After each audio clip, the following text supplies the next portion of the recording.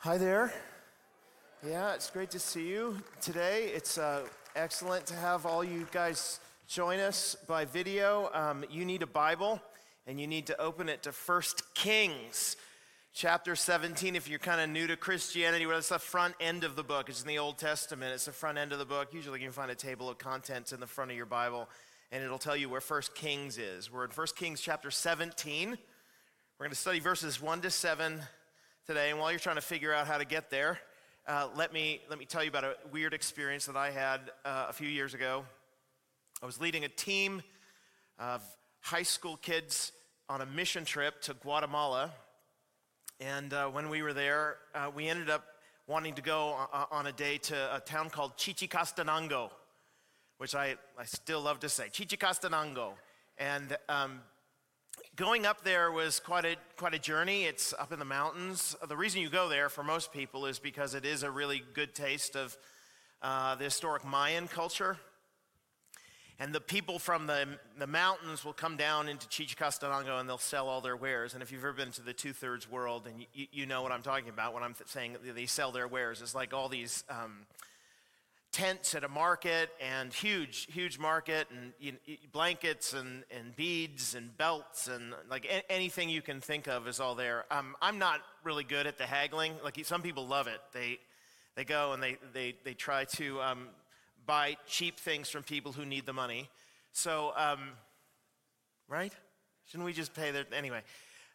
So anyway, we go and we try to haggle.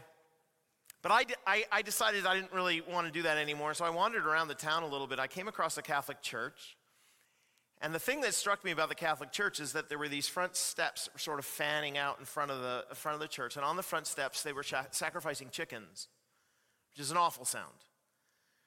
But what piqued my attention was like, this is a little bit weird, right? Here they are just outside of this church that's supposed to be worshiping Jesus, and they're sacrificing chickens to their chicken god. So there was a guy there who had similar skin color to me, and I asked him if he spoke English. He said yes, from the States. And I said, do you know what's going on here? And he said, yeah, actually, if you go inside the church, you'll see bull's heads and things coming out of the wall. So what they've basically done is they've taken animistic religion, the religion of the people there, and they've married it to this Roman Catholic version of Christianity, and mushed it all together, and what you've got in the end is they sacrifice the chickens in Jesus' name. You call that syncretism. That's a theological word that we use to describe that kind of thing. Syncretism. It's the idea of taking one religious tradition and shoving it together with another one so that you end up with something that kind of looks like both of them, but not completely. And it's been the approach that the world has had toward religion throughout all of history. And we do it in our culture today. I mean, you can go to other places, you'll find out that they do it as well. We do it when we say stuff like, you know what? I believe that my words have creative power, that I'm going to speak things out into the atmosphere, and then God is going to bring things back to me. There's a book that's been really famous over the years called The Secret. It is not a Christian book. It is sort of New Agey book. So I'm going to speak these things out, and then I'm going to have it come back. But Christian people have picked this up and said, yes, that's called the law of attraction. And it's a Christian thing. So give me the BMW. And then you get it back. But I said, give me the BMW in Jesus' name, right? So I've married Christianity with this American consumerist mentality, with some kind of new age power of my voice, and there you go. Syncretism. Israel struggled with this a lot. If you go into the Old Testament, this is usually what they're doing wrong. They are called to worship the one true God, but when the one true God doesn't come through in ways that they think he should come through, they immediately go to plan B, and plan B is usually one of the idols of the people of the land. They've picked up a god from the people of the land, and they go and they worship him instead. And so there ends up being a cycle in the Old Testament where the people of Israel will reject the Lord. The Lord then will send a prophet who will start yelling at them, and they will then repent after a long period of time, and then they will reject him again. And then they sends a prophet, and then repent, and then round and round and round we go. It's basically the whole story of the Old Testament. The reason I'm telling you all of this is because this act of sending a prophet is an act of love. See, the worst thing you can do for people is not intervene when they're doing something that's going to hurt them. Indifference is hatred. So when God sends a prophet, he's showing that he loves the people. And so this story, the story of Elijah, is a story of love. It's a hard love. I mean, Elijah's going to say some things that they don't really like. But he's urging them to come back. So we are starting this new series on Elijah. We're subtitled, How Long Will You Waver? We just finished a series on money. So if this is your first time back, congratulations. You picked the right week to avoid the money talk. This is a story about God's intervening grace. And here in it, we're going to learn in this little passage, only 7 verses, 8 verses, we're going to learn 3 things. And by the way, just as an aside, I am really, really proud of my little titles here. So just be ready, all right? We're going to learn about a jealous God provoked, a jealous for God prophet, and a jealous God's provision. Right? This just hits you right. You're like, oh, we're in church now. All right, a jealous God provoked, a jealous for God's prophet, and a jealous God's provision. So here's the first of those, a jealous God provoked. Look at verse 1 of 1 Kings 17 with me. What you've got here is a character introduction. You ever watched a movie and they start by freezing on each character and then a voiceover comes, this is my friend Joe, and Joe's got this background, and Joe loves this, and Joe. If you ever watched Wile E. Coyote and the Roadrunner, they freeze on the Roadrunner and give a little, that's what this is. The writer here is trying to say, let me introduce you to the characters that you're going to have to become well aware of in the next several stories. Now Elijah, there's the first one. He comes out of nowhere. We don't know anything about Elijah up to this point. Now Elijah, the Tishbite of Tishbe in Galilee. In Gilead. That's the only thing we know. Gilead was a mountainous region. We don't know anything else about Elijah. We don't know how tall he was. We don't know anything at all. We do know more about the guy he has come to talk to. Elijah the Tishbite of Tishbe in Gilead said to Ahab. And the people said, boo. Here's why they said boo. Ahab is a bad king. He is so bad, in fact, that he won an award for badness. I'll show you. In the verses immediately preceding the ones we're studying, okay, you just go back like 8 verses in the Bible, into chapter 16, one of the things you'll find is this. In the 38th year of Asa, king of Judah, Ahab, the son of Omri, began to reign over Israel. And Ahab, the son of Omri, reigned over Israel in Samaria for 22 years. That's a long reign. It's a long time to be in politics, right? Like that's a Biden length of politics. It's a joke. And Ahab, the son of Omri, can you imagine, here's the first introduction of this guy in the whole Bible. What do we say about Ahab? Well, we say he did evil in the sight of the Lord more than all who were before him. Like if you can think of the worst guy in the history of Israel to lead the country, this is him. He gets an award, in fact, for it. He's the worst, the absolute worst. And as if it had been a light thing for him to walk in the sins of Jeroboam. See, Jeroboam was the worst before him, but he caught up with Jeroboam by doing the sins of Jeroboam, and then he went beyond him. He took for his wife Jezebel. Boo, boo. He took for his wife Jezebel, the daughter of Etbaal. So this guy is her dad, and he is the king of the Sidonians, and the king of the Sidonians is basically named after their god Baal, who we'll learn more about in a second. He took for his wife Jezebel, the daughter of Etbaal, king of the Sidonians, and he went and he served Baal and worshipped him. So this is the reason that people of Israel weren't supposed to intermarry when they come into the land. When the promised land is in the land of Canaan, the first rule was don't intermarry with the people of the land, because if you intermarry, your wife, she's going to end up saying to you one day, I really miss my old God. Can we just bring him into the house a little while? And then when he gets into the house, he's going to take over the house. You know what it's like, guys. Happy wife, happy life. So she's going to come in, she's going to take over the whole house. And that's what happened. So they served Baal and worshiped him. It's not that they didn't still worship Yahweh. Of course they did. They had the temple and they had all the stuff. But they also had Baal. Plan B.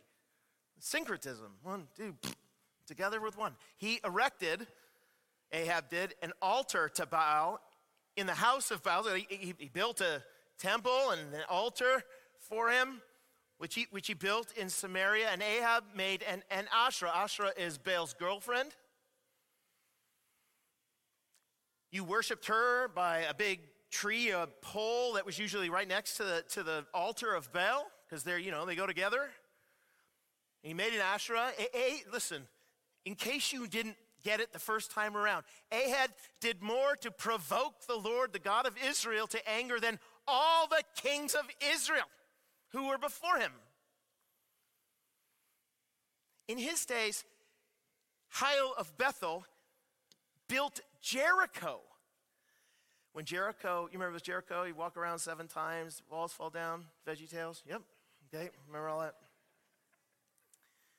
So, after that happened, what the Lord said to the people is nobody should ever rebuild Jericho. Let it forever be a sign to you of wickedness and the power of God to destroy it and stuff. Nobody's allowed to rebuild Jericho at all. The only person who would ever consider rebuilding Jericho is somebody who despises the Lord and his commandments.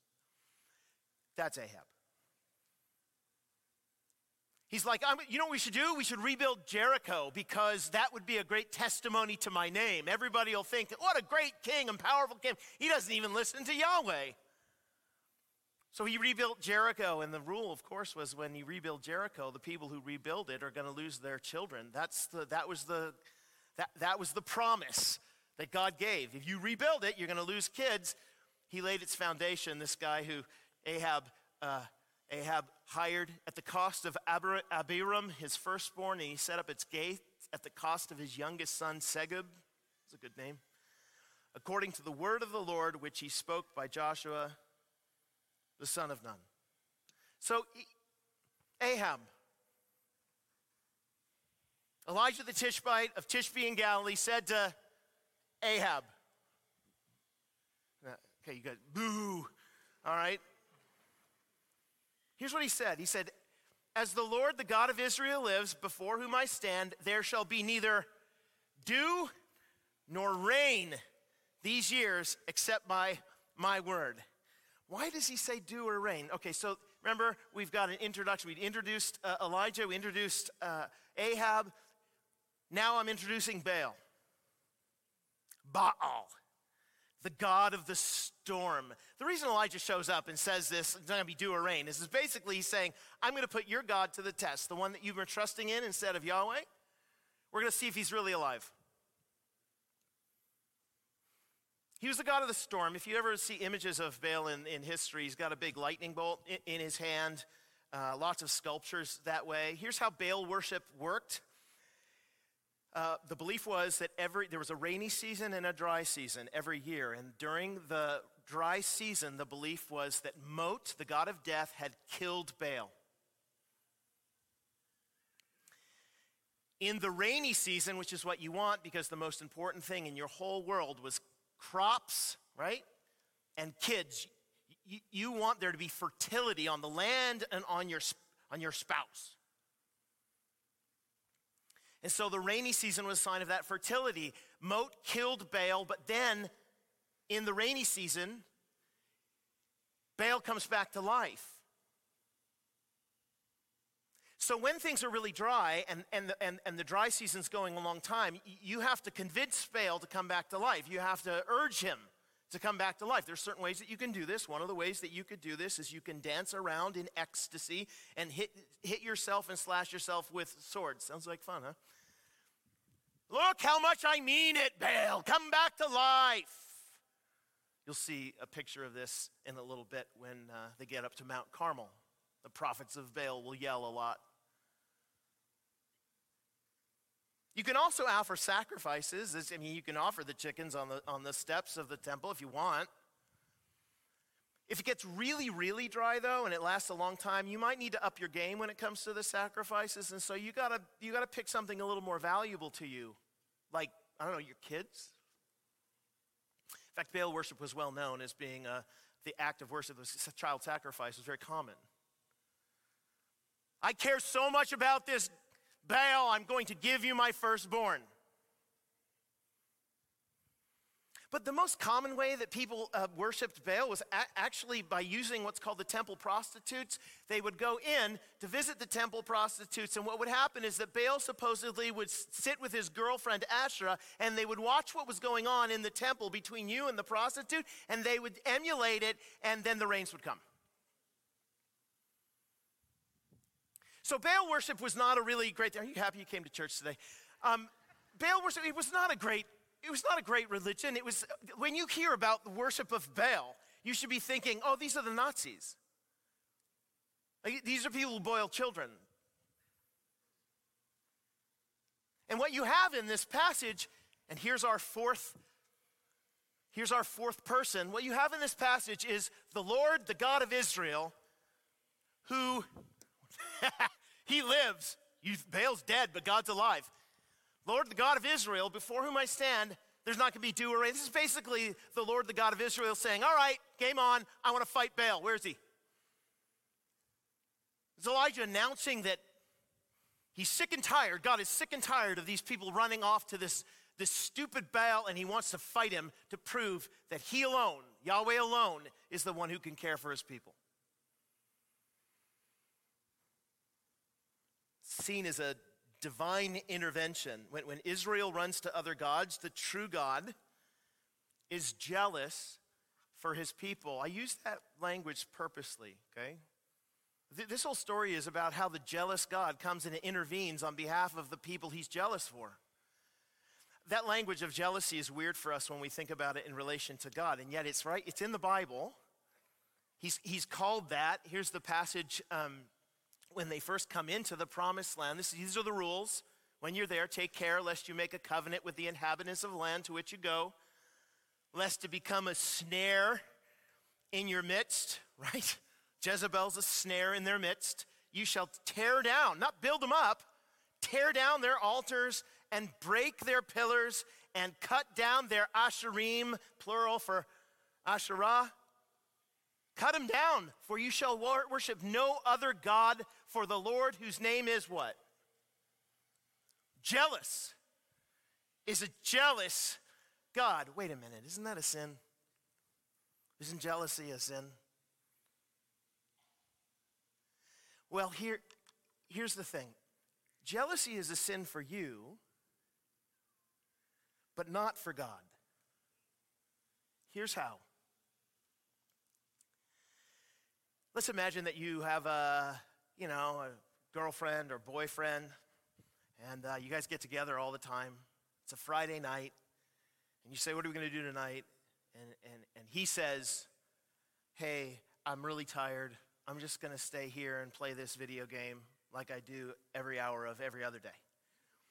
So she's like, oh, okay, have fun. Have a good evening. So she calls her friends and says, hey, do you guys want to go out? My boyfriend's he's not with me tonight, so you guys want to go out? And they're like, oh, we'd love to go out. And so they go to Chili's, because of course, why wouldn't you go to Chili's? So they're there in Chili's, eating their food, baby back ribs, and in comes her boyfriend. But he's not alone. He's with another girl. And at first she thinks to herself, well, I don't know, I've never met his sister, maybe his sister. And then he leans over and kisses her, but it's not a sister kiss. And she's like, oh my word. So she gets up and she walks over to the table and says to him, what do you think you're doing? Now she's jealous. For whom? Well, for herself.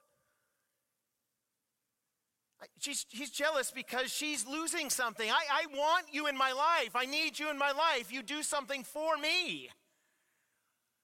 How could you she might even say, how could you possibly do this to me? Don't you know what you're doing to me? That's the way jealousy works in our lives. But listen, when God goes to that table and they're sitting down with Baal, God comes and says, how could you possibly do this to you? God doesn't need you. He doesn't need me. But you and I need him. So when he is a jealous God, he comes and he intervenes, not for his sake, but for our sake. I'm not going to sit by and watch you run off to this thing that's going to hurt you. What are you kidding? I love you too much. I'm all that and he's not. When you say that, you're a prideful jerk. When God says that, it's the truth. So he intervenes. He's a jealous God. God knows his people are running away to something earthful, and so he intervenes because he loves. And we get passages of Scripture that really kind of emphasize this, but we don't even recognize it when we run across them. So one of my favorite passages in the whole Bible is Psalm 23, right? The Lord is my shepherd, shall not want, makes me lie down in green pastures. Right in the middle of that psalm is this phrase, even though I walk through the valley of the shadow of death, I will fear no evil, for you are with me. But in what sense is Jesus, the good shepherd, with us? What about his presence helps us feel comforted? Your rod and your staff, they comfort me. Those are two different things. See, a shepherd would carry a rod because when the wolves come along, you got to have something to beat them down with, right? I mean, you got a big stick, and they come, and the other one comes, and the rod is not for the sheep, though. For the sheep, he has a staff. Shepherd's crook. He has a staff. Now, the staff is really useful because when the sheep who are dumb, I lived in New Zealand for several years, and let me tell you, I learned a lot about sheep there. They are really, really dumb. They will wander off and die in a day if you don't watch them. So the shepherd, when they're wandering off into a place that's dangerous or they're right on the edge of a cliff or something, the shepherd will come and he will bring them back. He will steer them back. In New Zealand, actually, they have this little phrase called rattle your dags. Rattle your dags, it means hurry up. Here's what it means. Dags are what happens at the back end of the sheep when the sheep has to go to the bathroom repeatedly and then it all gets caught in there. Like I said, it's a great day at church, right? So that's what happens. And so they call those dags. And so when the sheep runs, the dags rattle, right? So you say, hey, rattle your dags. It means hurry up. I just want you to think about this. But what a shepherd will do with the dags, because they get really big, a shepherd will come along, he'll take his staff and he'll whoop the back end of the sheep. Then the sheep's thinking, what are you doing? I'm minding my own business out here. I'm not getting lost or anything, and you just whack me in the rear end? What kind of hateful act is that? And the shepherd's like, yeah, you don't know what's behind you here, buddy, right? We got to get rid of a lot of this. You wonder why your life is hard sometimes. Yeah, God's back there. There's a lot of stuff in here. right? He's sometimes you go off away, and he's like pulling you back. And when you do this, that happens to a sheep. The sheep's like, "Oh, come on! There's good grass down there." And the shepherd's like, "If you go down there, you're going to die from the wolves."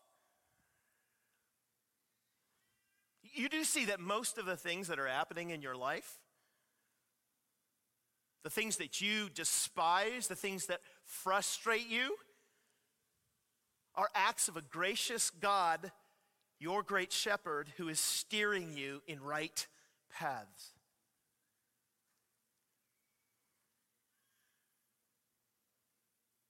You and I yell and scream and hold our fists. What are you doing?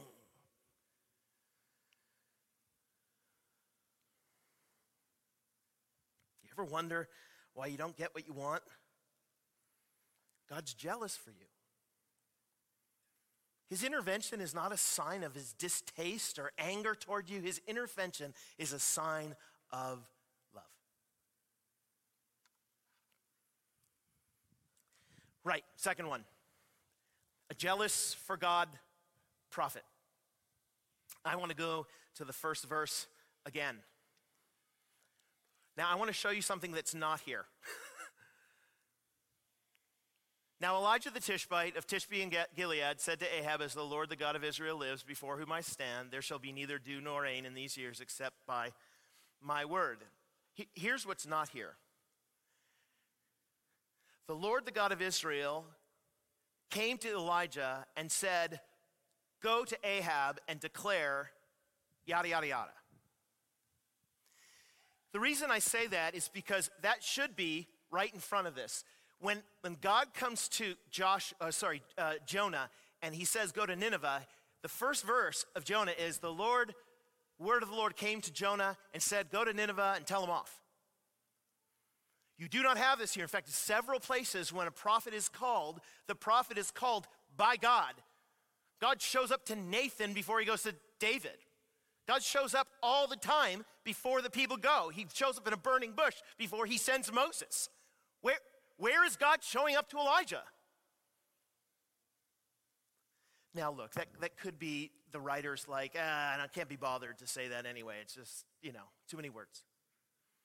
It might be, hey, just assume it. Just assume that was a scene that actually happened and that Elijah was minding his own business and the Lord came to him.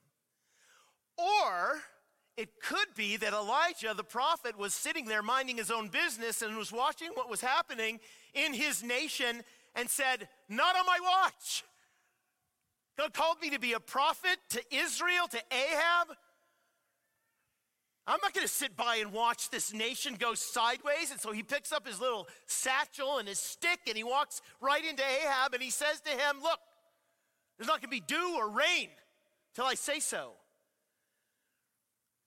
Look, it doesn't really matter how he got there. The point I'm trying to make is that Elijah was a willing accomplice to God's plans for intervention. He wasn't Jonah. He was excited about doing this thing. He saw what God was doing and he believed that what God was doing in intervention was what needed to happen. God was jealous for his people, and so was Elijah. He knew that false teaching kills. Because that's what this is, right? Isn't basically that's what it is? I mean, here you got Jezebel and Ahab bringing Baal into the worship of Yahweh, and they're mushing it together and basically false teaching. They're saying, look, your worship to Yahweh alone is not worth it. It's not going to work, especially when you need rain to come. You need to worship this Baal as well. So you got plan A and plan B or plan 1A, whatever. It's false teaching. What are you supposed to do when somebody who's a friend or a brother or sister in the faith flirts with false teaching? What are you supposed to do? Just sit back and watch it happen? Well, there's lots of different ways to view these things, so I guess I'll just watch you go down that hill and die. Should we be commended for our indifference or our sit back on our hands while we watch people walk away? Should pastors be commended for not saying anything about false teaching, and let's just stay positive. One of my favorite passages, whenever I get together with pastors, and I've done some pastors' conferences, one of my favorite passages of Scripture to teach on is actually out of the book of Exodus, chapter 32. It's when Moses goes up on the mountain, and he's going to receive the law from God. Remember, the mountain is covered with a cloud. He goes up there, and he's gone a long time. Down in the valley, you've got Aaron, like associate pastor, right? Executive pastor. He's down there in the valley. And the people are looking up the mountain every day, and Moses never coming back. And of course, if you live in those days and some guy climbs a mountain, doesn't come back, you're like, he probably fell. Or he's up there with God, and he's like, I prefer God to those guys. So he's just staying up there. But whatever, they're gone. They're on a trip. We're left all alone without a God to protect us in the middle of this wilderness. We need a God. And so they come to Aaron and they ask him for one. Yahweh on the top of the mountain, who's talking to Moses, says, hey, do you know what those guys are doing down the valley? I need you to go back down there, Moses, and see, because I'm kind of angry because they've turned and made this golden calf that they're now marching around and dancing around and calling it their God. So here's where we pick it up. Verse 19, Exodus 32, and as soon as Moses came to the camp and saw the calf and the dancing, Moses' anger burned hot, like Elijah hot. And he threw the tablets, the 10 Commandments, out of his hands. He broke them at the foot of the mountain. He took the calf that they had made and burned it with fire and ground it to powder and scattered it on the water and made the people of Israel drink it. Drink it! You want it? Drink it! Love this guy. And then Moses said to Aaron, pastor says to executive pastor, stupid executive pastor. What did this people do to you that you've brought such a great sin upon them? What, did they tie you up? Did they tell you that they weren't going to provide, your pay or something? What? They kick you out of the parsonage? What'd they do? And Aaron said, Okay, now, I can see you're angry. Let not the anger of my Lord burn hot. We just need to just calm down for a minute, breathe. Moses, you know these guys. You know the people, that they're set on evil. You know Joe, right? Sally. Always set on evil, right? For they said to me, make us gods who shall go before us. Remember the pillar of cloud and the fire, and that was gone. They don't have anything. So they came to me and they said, make us some gods. I didn't know what to do. As for this Moses, they said, the man who brought us up out of the land of Egypt, well, we don't know what's become of him. Our leader is gone. So then I said to them in response, let any who have gold take it off. So they gave it to me, and I picked it all up, and I just threw it in the fire. And out came this calf. Blam, and there it is. Not my fault. Stupid executive. This is a great act of pastoral malpractice. So is Aaron to be commended for doing what the people wanted by providing them with another god? Well, of course not. And you and I are not to be commended for sitting by and watching and accommodating other people's desires for false teaching. It's not a good thing that we just sit by and watch and make excuses for people who want to add things to the pure, unadulterated gospel of Jesus and inform a brand new religion, but use all the same words. And in 6 months, 9 months, whatever, they just fall off the map. Or they call what they believe Christianity, and you and I know it is not the good deposit we were supposed to guard. There's a song that was written a number of years ago. It's actually a rap by Shai Lin. I don't know if you know him, is a great rapper, so I'm going to rap it for you now. Not really, but kind of, okay? The song is about false teachers, and here's some lines from it. He says, and I ain't really trying to start beef, but some who claim to be part of the sheep got some sharp teeth. And cats get mean when you criticize them, but Jesus told us, Matthew 7:16, we can recognize them. And God forbid that for the love of some fans, I keep quiet and watch them die with their blood on my hands. So there's nothing left for me to do except to speak to you in the spirit of Jude 3 and 2 Peter 2. And I know some will label me a Pharisee because today the only heresy is saying that there's heresy.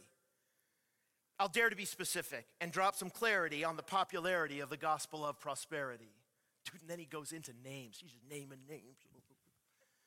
When this song came out, there was all sorts of, hubbub online about how dare you say this? How do you know false teaching? You call false teaching. That's just your view and stuff. Shai Linne had done his homework, and he presented a whole bunch of material saying this is wrong. This is false. And so he names names. People think he's crazy, nuts, wicked, awful. I think he's just avoiding the sin of Aaron. He could have had thousands of reasons for not publishing a song or not speaking out, and yet there he is, Elijah, saying, not on my watch. Man, you should seek. I don't know what your future is going to hold in regards to church. I don't know what your future is going to hold in regards to listening to podcasts or anything like that, but can I just give you a massive piece of advice? Choose wisely who you hear. Consider what you're listening to.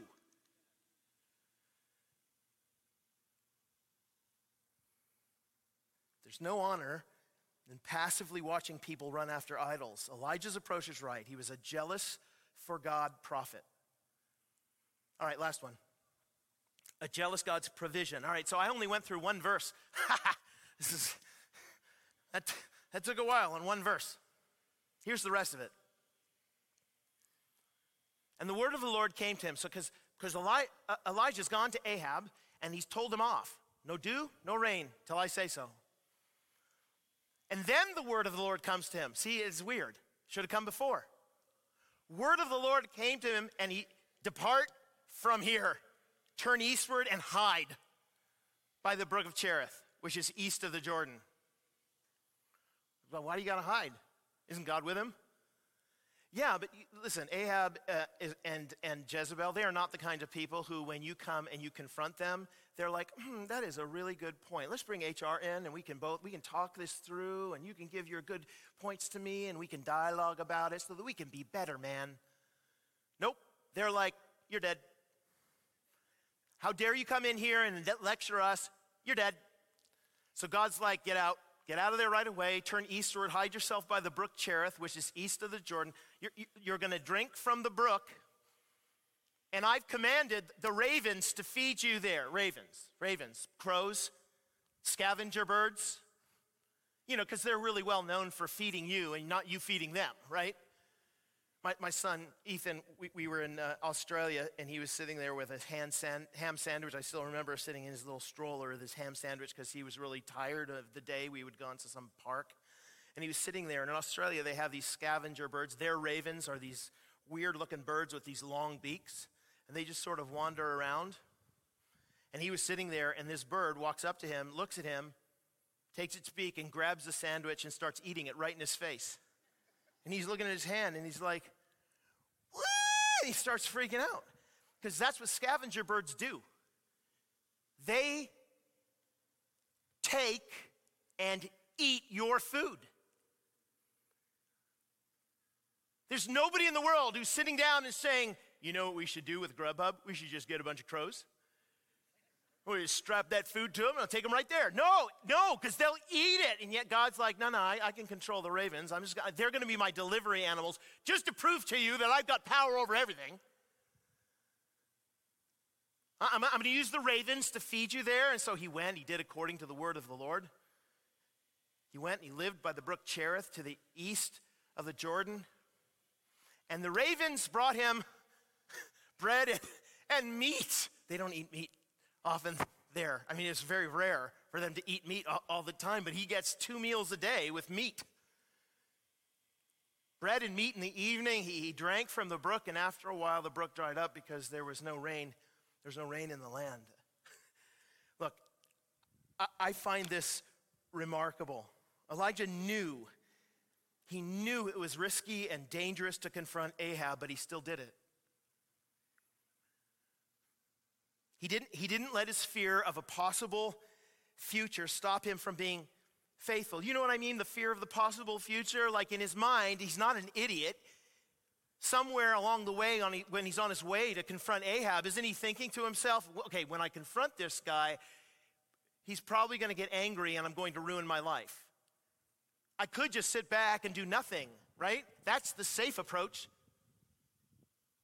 But he goes through with it anyway. See, one reason many of us don't make faithful decisions honoring God is because we're afraid of where that faithfulness will lead us. We play fortune teller and let our limited view of the future scare us out of obedience. But listen, our view of the future usually doesn't include the ravens. You know what I'm talking about here? Like, okay, we just went through a series on money. You get to the end of a series like that, and I've urged myself over and over again to say, look, you can't outgive God, you can't outgive God, you can't outgive God. And so now you're in a position and you're thinking to yourself, how do I want to respond to that? And in your mind, you're thinking, well, I want to respond in a gospel-sized response. And so your heart is drawn toward what you've read. And yet, while you're sitting there with the money in your hand, ready to give it to the poor or the needy or the missionary or the church, the money in your hand, you're thinking to yourself, okay, but what if I give this and God doesn't come through? What if my kid needs certain fees paid? What if the economy keeps going the way it goes? What if it's really bad and we pay $9 gas? What if it gets worse and worse and worse and I need this money in 2 years in order to do something? I'm totally regret this. So what you've done is you've created a possible future, but it's an atheistic one, isn't it? The same God who has led you all along the way is now not included in the future plans that you've got.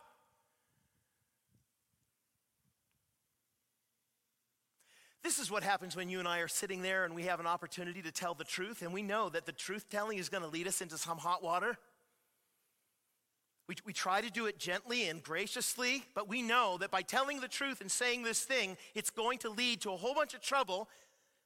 And we start thinking out the future, right? If I do this, I might lose my job. And if I do this, I'm going to be hated here and I'm going to be treated this way there. I'm not going to be able to find anything if they do this, What if?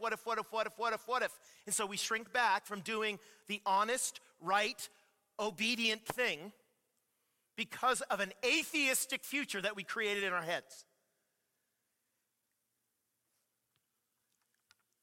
But God's got ravens. He's got ravens. Don't forget the ravens.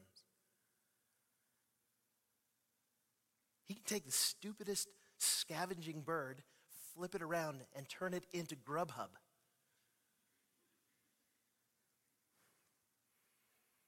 Look, I'll finish with this. One of my favorite passages, actually, in the Bible, I have a lot of favorite ones here in the Old Testament, is out of Numbers chapter 13. The reason it's my favorite is because how this whole thing ties together. So follow this story here. People of Israel have come across the Red Sea. They've been led by a pillar, fire, and God has led them across the land. He's provided them manna when they needed it. He's provided them everything they need in order to trust him and believe that he's going to take them into safety into the promised land. They get to the edge of the promised land, and they do the smartish thing, right? The thing that we would do. Let's send in some spies. They send them in. The spies come out. Here's what they say. At the end of 40 days, the spies, returned from spying out the land, and they came to Moses and Aaron and to all the congregation of the people of Israel in the wilderness of Paran at Kadesh, and they brought back word to them and to all the congregation.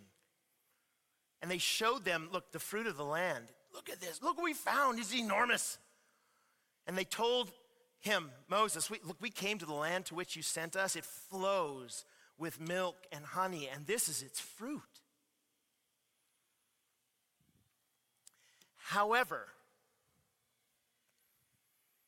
the people who dwell in the land are obviously strong, and the cities are fortified and very large. And besides, we saw the descendants of Anak there, those vicious Amalekites. They dwell in the land of the Negeb, the Hittites, the Jebusites, and the Amorites. They dwell in the hill country. The Canaanites dwell by the sea. They're everywhere. And along the Jordan, but Caleb, oh, we love him. Caleb, hold on, everybody. Just settle down. He quieted the people before Moses and said, let's do it. Come on, baby.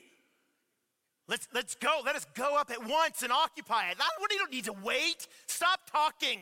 Start walking. We are well able to overcome it. We got God on our side. What say you? Well, the men who had gone up with him said, look, we're not able to go up against the people. They're obviously stronger than we are. So they brought to the people of Israel a bad report of the land, and they had spied out, saying, the land, look, the land through which we have gone to spy it out is a land that devours, guys, it devours its inhabitants. There's just no way. It's going to eat us alive. And all the people we saw in it, they're huge. They're super tall. And we saw the Nephilim, the sons of Anak, who come from the Nephilim. They're just 8, 9 feet. They're huge. And we seemed to ourselves like grasshoppers. And so we seemed to them. Well, listen, we can't do it. So what have they done? Okay, the God of Israel has led them. They were the people who stood at the edge of the Red Sea and saw it split, yeah? And then they walked through on dry land. This God delivered them in the most amazing ways. They get to the edge of the promised land. They're like, we can't do it. We can't do it. We can't do it. All right, they'll go back in the wilderness for 40 years. They come back to the Jordan River.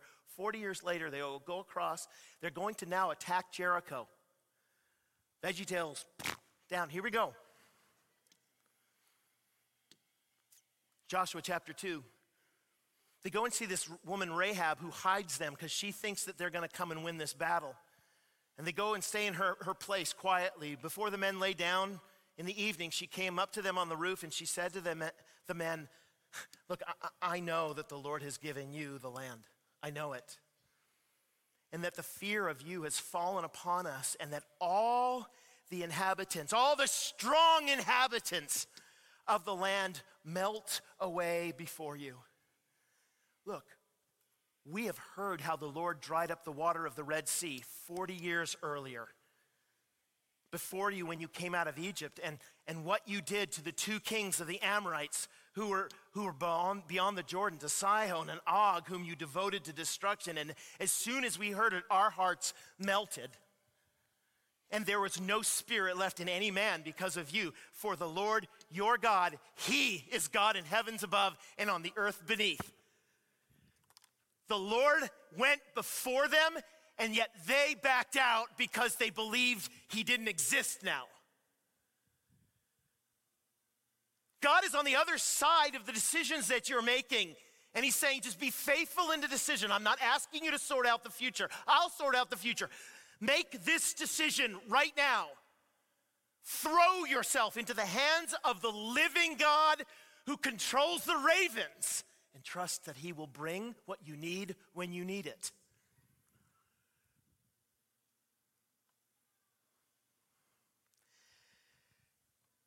Look, where is God calling you to be faithful today? Don't fear. Don't what if yourself to death. You don't know the future, but we do know the God of the ravens. He's gone before us.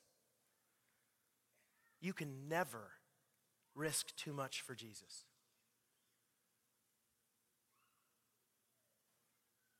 Let me pray. Father, I'm thankful for your grace and a passage like this that reminds us again that you are faithful and powerful. Father, we read this stuff all in Scripture over and over again, and we're challenged by the fact that we don't trust you. We think that all the ways that you've led us up to this point. You're now going to abandon us in this particular moment. But I pray, Lord, I pray that the people of Harvest Bible Chapel will be known for doing the next right thing and leaving the future in the hands of the God who controls the future, who's got ravens at the ready, who's gone before us and is working for our good and his glory. So make us faithful. Spirit, come. Spirit, come and make us faithful. Give us courage and boldness to do what's set before us with everything we've got and leave the consequences to you. It's in Jesus' name we pray. Amen.